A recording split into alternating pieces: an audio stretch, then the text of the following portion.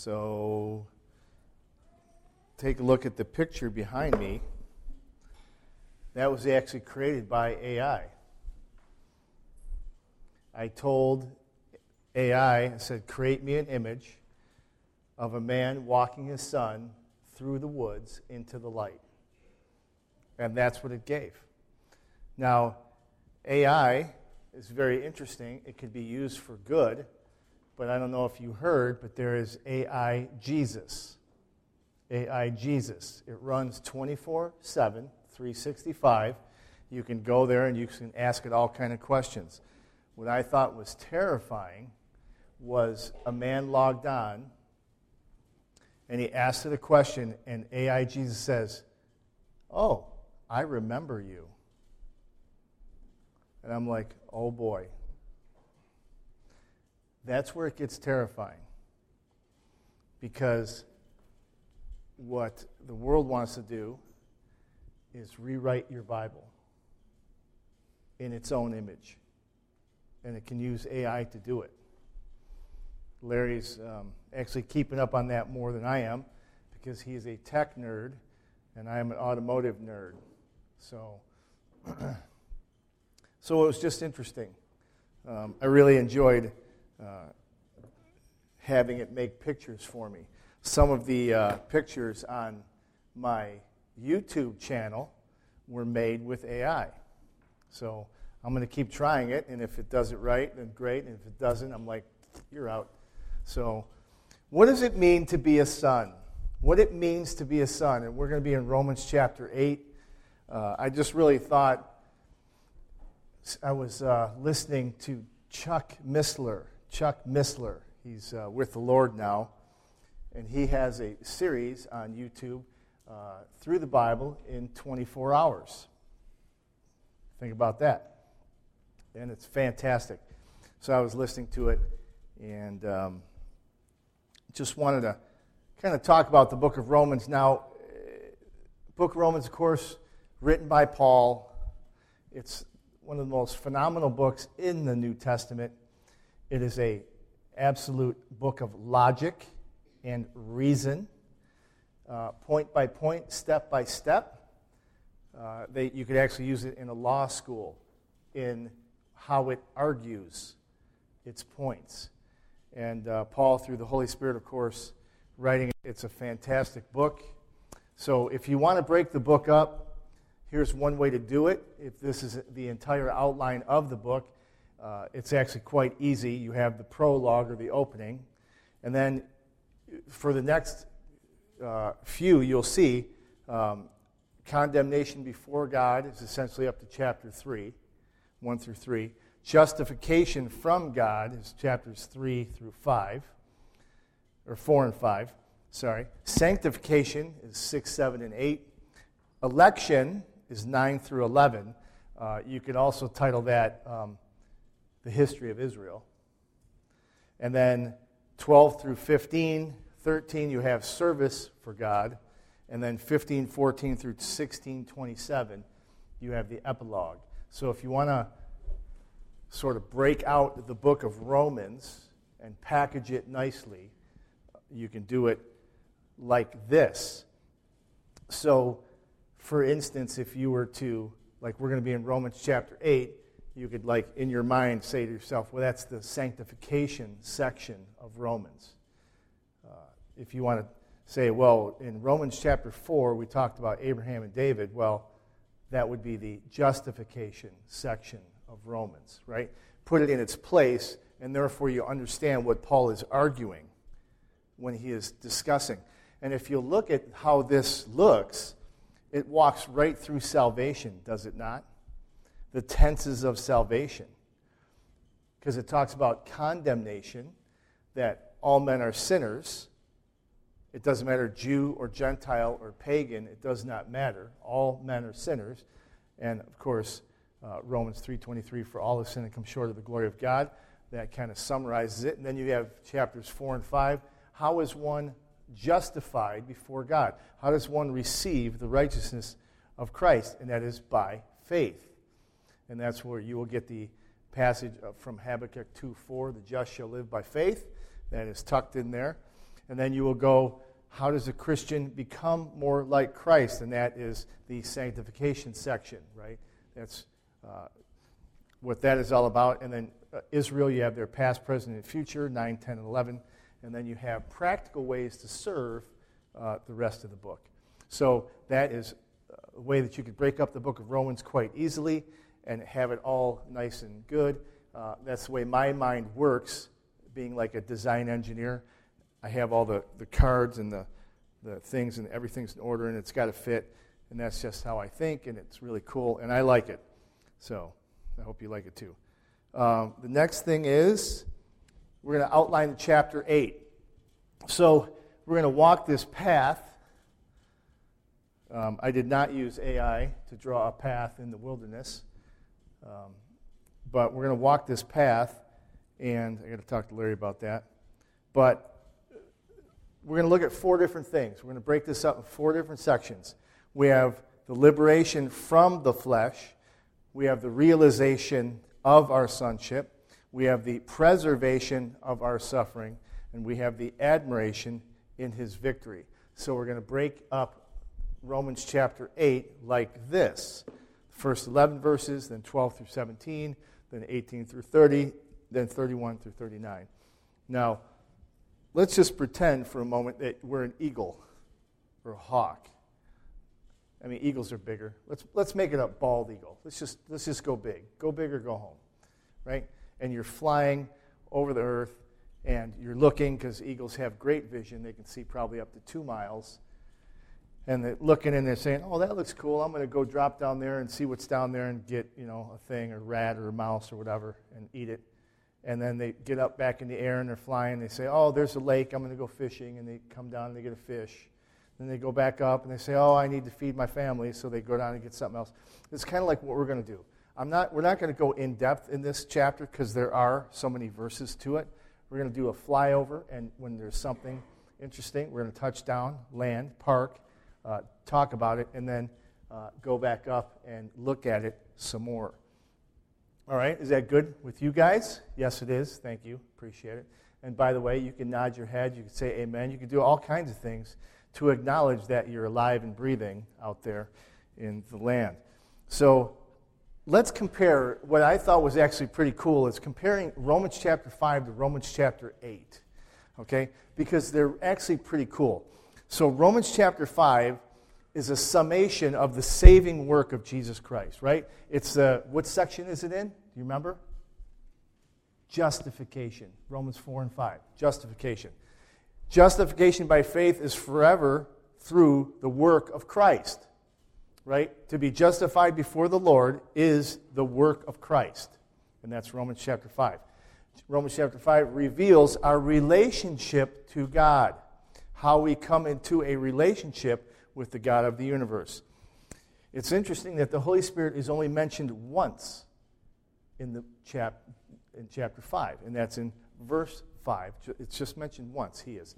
And then, of course, the capstone of our salvation is in Christ. That is, if you want to summarize or have a summation of Romans chapter 5. Now, let's compare it to Romans chapter 8. Romans chapter 8, you have the summation of the victory that we have in Jesus Christ. So it moves from the saving work to the victory that is in Christ. Sanctification by faith is ensured by the Holy Spirit, to where we talk about justification by faith in Romans chapter 5. We talk about sanctification through the Spirit in Romans chapter 8. It reveals our relationship to the world, conflict, and the flesh, which is different because in chapter 5 it reveals our relationship to God. Right? 1 is how do we get into that relationship, and then chapter 8 is how do we live in that relationship. The Holy Spirit is mentioned 21 times in chapter 8. 21 times. Who are we supposed to be leaning on in our walk with the Lord? The Holy Spirit.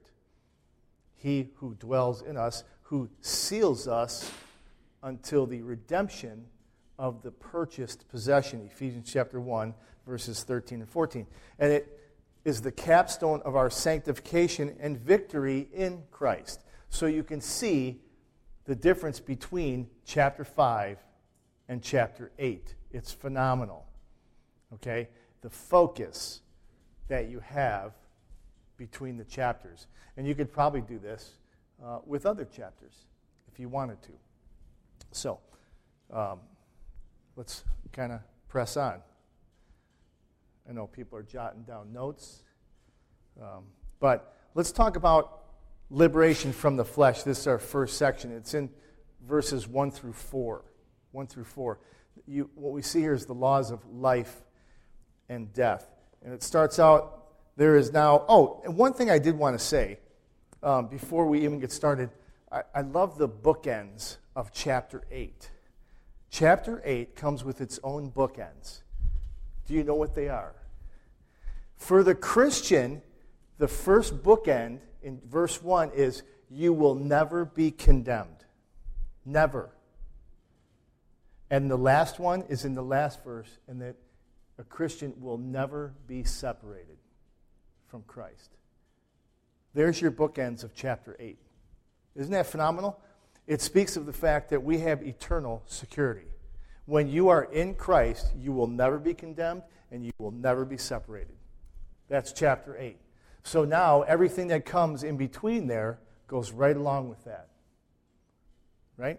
So, when we start into verses 1 through 4, it starts off, it says, there is therefore now no condemnation for those that are in Christ Jesus. And I like what the King James does, where it says, who walk not after the flesh, but after the Spirit.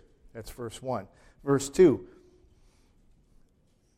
it says, for the law of the Spirit of life has set me free in Jesus Christ from the law of sin and death. Verse 3, for God has done what the law, weakened by the flesh, could not do. By sending his own Son in the likeness of sinful flesh, and for sin, he has condemned sin in the flesh. Verse 4, in order that the righteous requirement of the law might be fulfilled in us, who walk not according to the flesh, but according to the Spirit. So here, Paul first brings out the argument there are two laws at play for the Christian. One leads to death. One leads to life. You can actually walk in both of these because we have our new nature, the nature that we are given through Christ and his death, burial, and resurrection, and we have our old nature, our sin nature, which will not be removed until the rapture of the church, which, by the way, I believe could happen at any moment, and even closer than we ever expected. I think we are closer than ever before to that moment, to that event. So you can actually walk in both of these, but he argues this way, there is no condemnation for those who are in Christ Jesus, because we have been set free. The Spirit of God has set us free to be able to walk in this newness of life and not walk in death, the way that leads to death. We have been given a way and the power to walk in life through the Spirit that he has given us. Now, it's interesting, the law, because of our sinful nature, overpowered us. And that's what it was meant to do. It was meant to show you how weak you were, that you could not keep it. That's what the law was meant to do for the sinner. That we are weak, and we have to realize that I'm only going to end up dead. That's all that it can bring. It does not bring life. It says it was weakened by the flesh.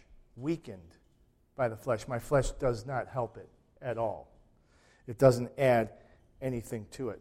And that is reflected on what Christ has done by this life that he has given us, who fulfilled the law. That righteous requirement of the law that we could not fulfill, he fulfilled. Because we couldn't do it. Not in the flesh, not in the way that we were, and not if we give up walking in the Spirit, but walk in the flesh. Because we could certainly do that if we so choose. We don't want to do that, for sure. We want to stay away from that. We want to always walk in righteousness. We want to walk in life. So he starts out with these two, life and death, and kind of says, hey, don't walk in death. That's the old way.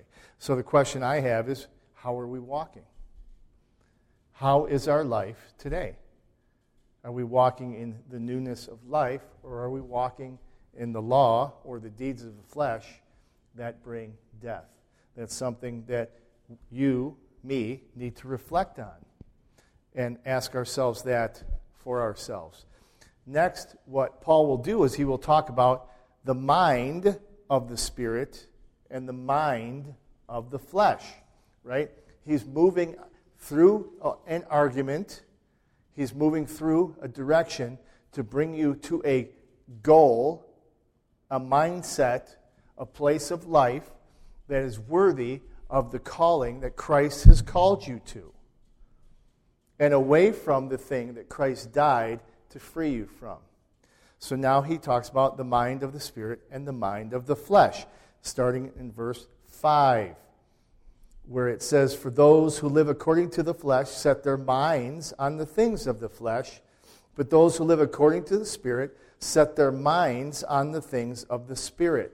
For to set the mind on the flesh is death, but to set the mind on the Spirit is life and peace.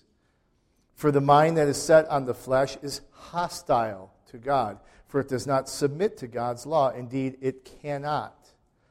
Those who are in the flesh cannot please God." Verse 9, "You, however, are not in the flesh, but in the Spirit, if in fact the Spirit of God dwells in you. Anyone who does not have the Spirit of Christ does not belong to him.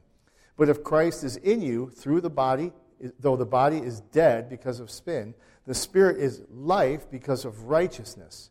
And if the Spirit of him who raised Jesus from the dead dwells in you, he who raised Christ Jesus from the dead will also give life to your mortal bodies through his Spirit who dwells in you."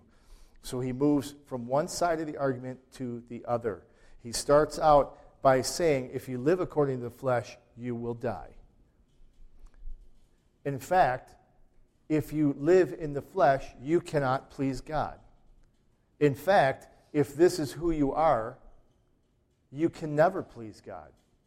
Before you were saved, before you were justified, you could not, by anything that you could do, please God.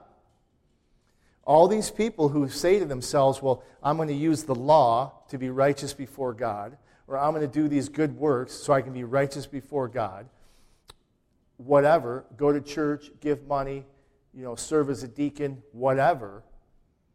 If you do not have the Spirit of Christ, if you are not justified, you cannot please God.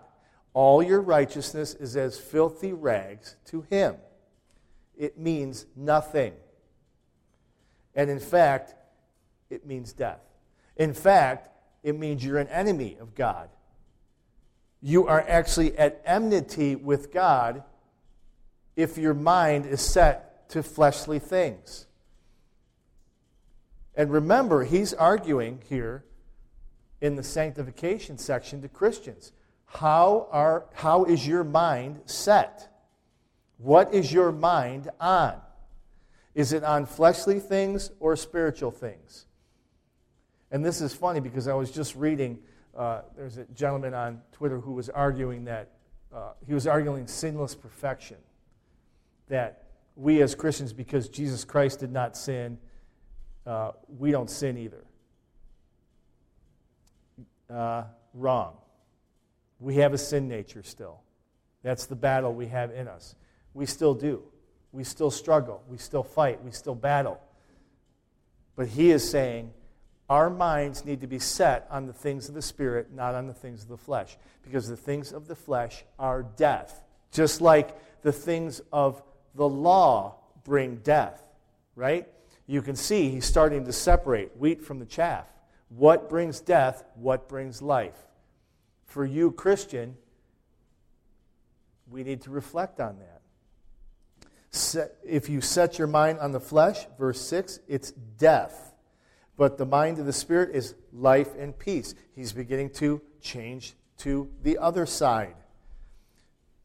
Those whose minds are on death, they can't submit to God's law. Those whose minds are on the Spirit and controlled by the Spirit, you want to do what God wants you to do. And that brings life. And I love what he says in the second part. It says this: if anyone does not have the Spirit of Christ, he does not belong to him. You must be born again. And the Bible says that when a person is born again, when they place their faith in the Lord Jesus Christ as their Savior, asking for the forgiveness of sins, the Bible says that not only does he forgive you of your sin, it says the Spirit comes to dwell in you permanently, permanent residence. And it says here, if you do not have the Spirit of Christ, you are not his. So there's a lot of people in the world who would call themselves Christians. Well, I grew up in a Christian home, and we went to church, and we didn't. No, that's not how a person becomes a Christian. It's not how a person receives the Spirit of Christ. But for those of us that do, it is eternal life. That the very last part of that, he who raised Jesus from the dead, if the Spirit of him who raised Jesus from the dead dwells in you, he will also give life to your mortal bodies. Jesus Christ died and rose again from the dead. You can have the security that when you die, he will also raise you from the dead. He will give you eternal life. You will live with him forever. It's a promise. It's a huge promise. Which one do you choose? Death or life? Which mind do you have? Death or life? That's the question for this section. It's liberation from the flesh. You want to know how to be a son of God? Liberate yourself. Set your mind on the things that are above. And then we want to realize our sonship. We want to realize our sonship.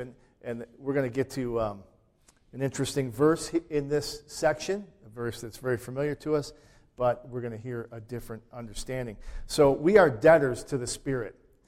Verses 12 and 13. By the way, you know what a debtor is? How many of you are in debt for something? House, car, yeah, Julio, business, right? Well, listen to what Paul says here. He says, so then, brothers, we are debtors, not to the flesh, to live according to the flesh. For if you live according to the flesh, you will die. But if by the Spirit you put to death the deeds of the body, you will live. So the first thing he says is you're a debtor. You owe something to somebody. And who do you owe it to? Well, you can owe it to the flesh, but if you do that, you'll die. And he says, don't do that.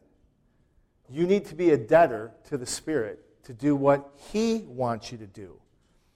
Being a debtor to the flesh, owing the flesh anything, only brings death. That's it. We are debtors to the Spirit who indwells us, who gives us life, who leads us to life. That's what he is talking about. That's what he is saying in that section. And then he says we are led by the Spirit. By the way, how many times is the Spirit mentioned in this chapter? How many? 21. Very good, very good. You were listening. I'm excited. That just makes me smile. Verse 14, we are led by the Spirit. It says this in verse 14, for all who are led by the Spirit of God are sons of God. You want to know what it means to be a son? Follow the Spirit. Obey the Spirit of God. Listen to the Spirit of God. Read his word. Pray the Lord for understanding, and then walk in it. We are led by the Spirit of God. We are debtors to the Spirit of God to do what he says, to do what he wants. And then we are adopted by the Spirit. And that'll end this section in verses 15 through 17. It says, "For you did not receive the spirit of slavery to fall back into fear, but you have received the spirit of adoption as sons, by whom we cry, Abba, Father. The Spirit himself bears witness with our spirit that we are children of God, and if children, then heirs, heirs of God, and fellow heirs or co-heirs with Christ, provided we suffer with him, in order that we might also be glorified with him." Now, it begins in verse 15, where it says, "You did not receive the spirit of slavery. You received the Spirit of God." We are not to live in fear or live according to the things of this world. We have been given a new mind, a new heart, a new start, a new direction, new vision, a new hope, a new home. So, which direction are you walking? Are you walking away from it or towards it? What spirit are you crying? And we've also received the spirit of adoption. We have been adopted into the family of God. We were a part and outside of the family of God before we were saved. We were not in the family of God, and now we are. And because we are, we can cry, Abba, Father. Now, what is the normal understanding of the word Abba that everybody always says? Daddy. That's incorrect. That's actually incorrect. The Greek, in fact, Chris talked about it, didn't he? He actually did. It's vocative case, and it's used for the person or persons directly addressed. Let me give you an example. I could say to Brad, "Hey, Brad," I could say, "Where are you going?" Or I could say, "Where are you going, Brad?" I could say, "Bob, I submit the following evidence for you to look at." Or I could say, "Here's some evidence." It's a direct reference to a direct person. And the word translated means father. Basically, you're saying to your father, "You are my father." It's not a tender word. It's, I'm in a relationship. This is my father. It's very interesting. Look it up for yourself. Don't just take my word for it. But that's what the Greek word translates to. Father. We are his. We cry out to our Father who is in heaven. The Spirit also bears witness that we are children of God. And as children, heirs, heirs of God, and fellow heirs with Christ. And we are going to suffer. If you're his and you're walking according to the Spirit, not according to the flesh, the world is going to hate you. And as well it should, because it hates light. And it loves darkness. It hates what God wants, and it loves what the devil wants. Anyone with a brain who is watching anything going on in the world today knows that we are seeing more and more and more evil, more and more wickedness. And it's out in the open, it's in your face, and they don't care. By the way, in Detroit, do you know that we have a satanic temple in Detroit with a statue of Bahamut standing in front of it? Did you know that? We have that. It's down there. Why would they even allow that? It's gross. But yet, Satan is flaunting himself in every place and in every way. And they want the things of God out permanently. Well, they're going to get it, aren't they? But not in the way they thought they wanted it. The rapture is going to come, and they're going to have 7 years under the control of the Antichrist, and there will literally be hell on earth. Literally. By peace, it says, he destroys many. He will destroy nations. He will destroy kings. He will destroy kingdoms. He will destroy the Jews. He will destroy the Gentiles. I would not want to be alive during that time, period. Thankfully, we won't. we're going to be in heaven, right? Because Jesus, when he went away to prepare a what? A place for us. And where he goes, one day he's going to come back and take us there, that where he is, we also may be. That's a promise. So, but while we're here, let's be led by the Spirit. What do you think? Let's know who we're following. We are sons of God. Sons of God. How about preservation in our suffering? Now, this section is going to have a lot of groaning in it. Oh, man. Just like listening to Bill preach. Oh, man. You know what I mean? That kind of groaning. Sighing. Murmuring.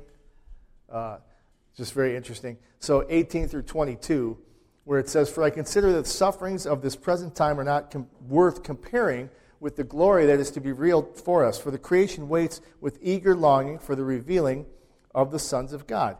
For the creation was subjected to futility, not willingly, but because of him who subjected it in hope, that the creation itself would be set free from its bondage, from corruption, and obtain the freedom of the glory of the children of God. For we know that the whole creation has been groaning together in the pains of childbirth until now." So Paul then talks about, he jumps off of the fact that if you're a child of God, you're going to suffer. And he says, but these sufferings that we go through are nothing compared to the glory that's coming.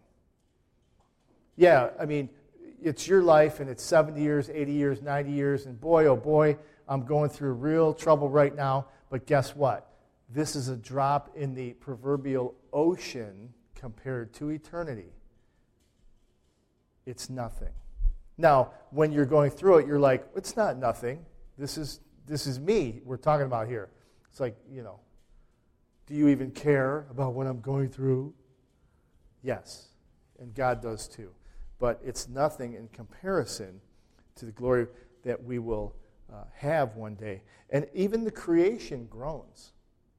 Even this world that was created perfect, right? God said it is very good. And then sin entered the world. And sin is everywhere. And even the creation itself groans and travails because it is under that curse. Waiting for something. Waiting for someone. Waiting for the sons of God to be revealed, waiting for Jesus Christ to return with his saints to set up his kingdom. The earth itself and the universe is waiting for the revelation, is waiting to be freed from this burden that it's under, that Adam started way back when. And it says, we know the whole creation has been groaning together in the pains of childbirth until now. And that the word there is sustenazo, and it means to travail in pain together. We travail in pain until our bodies are redeemed, and the creation is groaning with us because it's waiting for us and our liberation, because then it will be liberated also. The creation groans for its liberation. We groan, don't we? We also, not just the creation, we do it too. Verse 23, it says, not only the creation, but we ourselves, who are the first fruits of the Spirit, groan inwardly as we wait eagerly for adoption as sons, the redemption of our bodies. Verse 24, for in this hope we were saved. Now, hope that is seen is not hope, for who hopes for what he sees? But if we hope for what we do not see, we wait for it with patience. So he starts out and he says, it's not just creation that's groaning, we groan. And that word there is stenazo. It's a little different word than the word in verse 22, and it means to sigh, to murmur, or to pray inaudibly.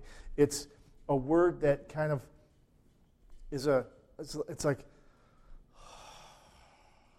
there's no vocabulary, there's no word, it's just a noise, or it's inaudible. It's something inside, it's an inner groan.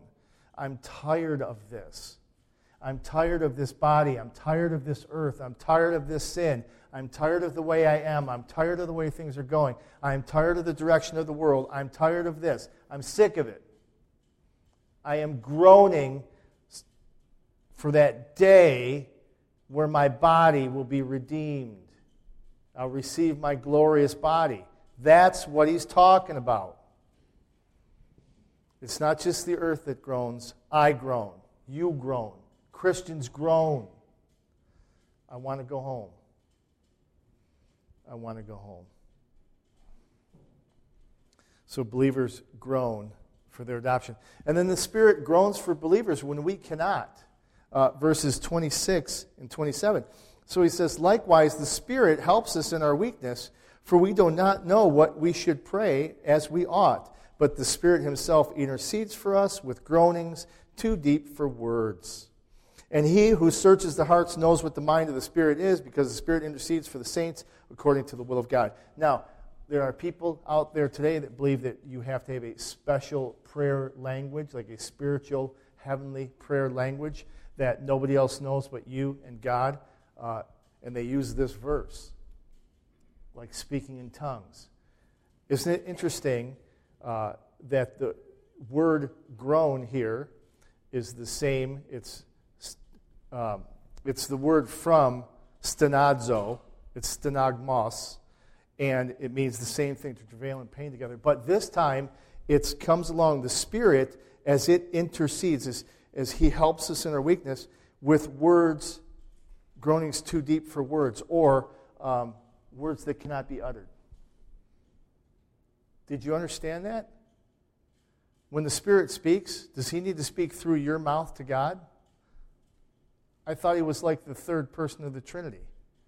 Can't they just talk together without you hearing it? Yes, he can. When he intercedes for you, it's not through your mouth. It's not a spiritual, heavenly, angelic, tongue language. Wrong. He's interceding for you with groanings that cannot be uttered. When you are groaning so much you don't know what to say, he prays for us, because this life can be overwhelming. And then knowledge of God's purpose, we have it in 28 through 30, where it says, if I can find it, and we know, verse 28, that those who love God, all things work together. All things work together for those who love God, who are called according to his purpose. How's that? For those who are called according to his purpose. Those whom he foreknew, he also predestined to be conformed to the image of his Son, in order that he might be the firstborn among many brothers. And those whom he predestined, he also called, he justified, he glorified. It goes in steps, the process of your salvation. And let's just say I'm not a Calvinist and will never be one. But I want to just focus on one thing, and it's the word predestined. You are predestined to be conformed to the image of his Son. And every time you see the word predestination in the Scriptures, that's exactly what it means. God, from the foundation of the world, predestined all those who trusted in the Lord Jesus Christ. They will become like his Son. In a small way or in a big way. And at the end, when you're glorified, it'll be permanent. That's what it means. It's eternal security again. He who began a good work in you will be faithful to complete it. Right? It's his work started in you. It's his work to complete. But as we're reading, you need to walk in the middle of it. Right? You need to walk rightly between the 2 points. And so we do. And then just the end of chapter 8, we're going to talk about no one can be against us. Right? Because remember the book ends? No condemnation, no separation. Eternal security. No condemnation, no separation. Verse 31. What shall we say then to these things? If God is for us, who can be against us? Who did not spare his own Son, but gave him up for us all, how will he not give us also all things with him? graciously. In other words, who is against you? Well, the world's against me. Well, that guy who hates Christ is against me. Well, the Satanists are against me. The New Agers are against me, right? No one is against you because no one has a chance of winning. That's what we're talking about. You ever hear the phrase, one with God is a majority? Right? You often hear people say, where two or three gathered in my name, there am I in the midst, right? That's great when you're standing in judgment over another brother. That's what in the context. One with God is a majority. That's the absolute truth. Who is against you? It may seem like everyone's against you, but nobody is. Do you know why? Because Jesus wins. Therefore, you win. The only one I would be worried about if he was against me is the Lord Jesus Christ. Because if he was against me, that means I'm going to hell. But we're sons of God now, aren't we? So that whole relationship has changed. And therefore, no one is against me. Because I'm with him. Right? My daddy's bigger than your daddy. That's absolutely true. My daddy can beat up your daddy. My daddy can beat up everybody. Got it? I'm just putting it in plain language so everybody can understand it. It's simple, it's easy, it's not theological, it's not all... No one can condemn us, verses 33 and 34. Who shall bring any charge against God's elect? It is God who justifies. Who is it to condemn? Christ Jesus is the one who died. More than that, was the one who was raised, who is at the right hand of God, who indeed is interceding for us. Who is it that can condemn you now? Who is it? What does verse 1 even say? Do you remember verse 1? What was the bookend? No condemnation. Who is it that condemns you now? Now that you are a son of God, does God condemn you? No. And if he doesn't condemn you, no one can. No one. You're his. And by the way, we already heard the Spirit intercedes for us. Now who else is interceding for us? Jesus. Our Messiah intercedes for us also. He's our advocate. When that roaring lion roams about and the sons of God went in to see God and Satan went in also and accused Job, right? He does the same thing to you. He's the accuser of the brethren. And when he goes before God and he says, hey, look at Julio, that scuzzball. Did you just see what he did?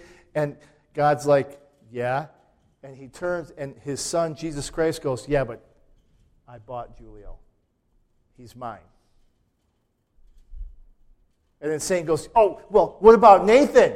Nathan did that thing over there. Did you see him? And the father looks at the son. He goes, I bought him too. Stevie?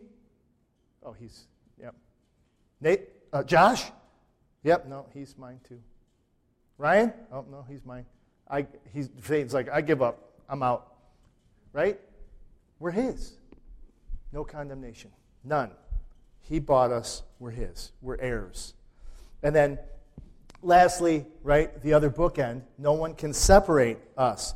35 through 39, where it says, who shall separate us from the love of Christ? Tribulation, distress, persecution, famine, nakedness, danger, sword. None of those things can separate us from the love of Christ. As is written, for your sakes we are being killed all the day long. We are regarded as sheep to be slaughtered. That was true in his age. That was true through most of history. America is an anomaly in the history of how Christians have been treated. 37, no, in all things we are more than conquerors through him who loved us, for I am sure that neither death, nor life, nor angels, nor rulers, nor principalities, powers, things present, things to come, height, depth, anything else in all of creation will be able to separate us from the love of God that is in Christ Jesus our Lord. Nothing. Now, some people will go, oh, but you know what? It doesn't say me. It doesn't say you in here. Right? It says everything else, but it doesn't say you personally. So I could separate myself from the love of God. Aren't you and any other thing in all of creation? Yep. Absolutely. I can't even separate myself from the love of God that is in Christ Jesus. I can't lose my salvation. He argues here, there is no separation from Christ. None. What a chapter. What a chapter. Isn't it fantastic? I love it. So Paul really blesses our socks off. The Holy Spirit drives this home to us. You are Christ's. He bought you. You are an heir. The creator of the universe is your Father. And you will be like Christ one day. It's guaranteed. So then, what mind do you have? And what law do you follow? That's the question. That's my question to me, and that should be your question to you. Let's close in a word of prayer. Father, thank you so much for a time in your word just to dissect it and go over it and see it and realize what we have in Christ, realize the security that we have in Christ, realize the power that we have through the Spirit to walk accordingly, to not give in, not let go. And we are thankful that you never let us go. You are always with us, and you always will be. Lord, help us to realize our position in Christ, the power that is available to be able to do what you want, and let us just listen for the leading of the Spirit in all things. Thank you so much. Bless our time together afterwards at our fellowship. We just give you thanks and praise. We want to say that we love you for all that you have done for us and all that you will do for us. And we can't wait for you to take us home. And we lift this up in Jesus' name. Amen.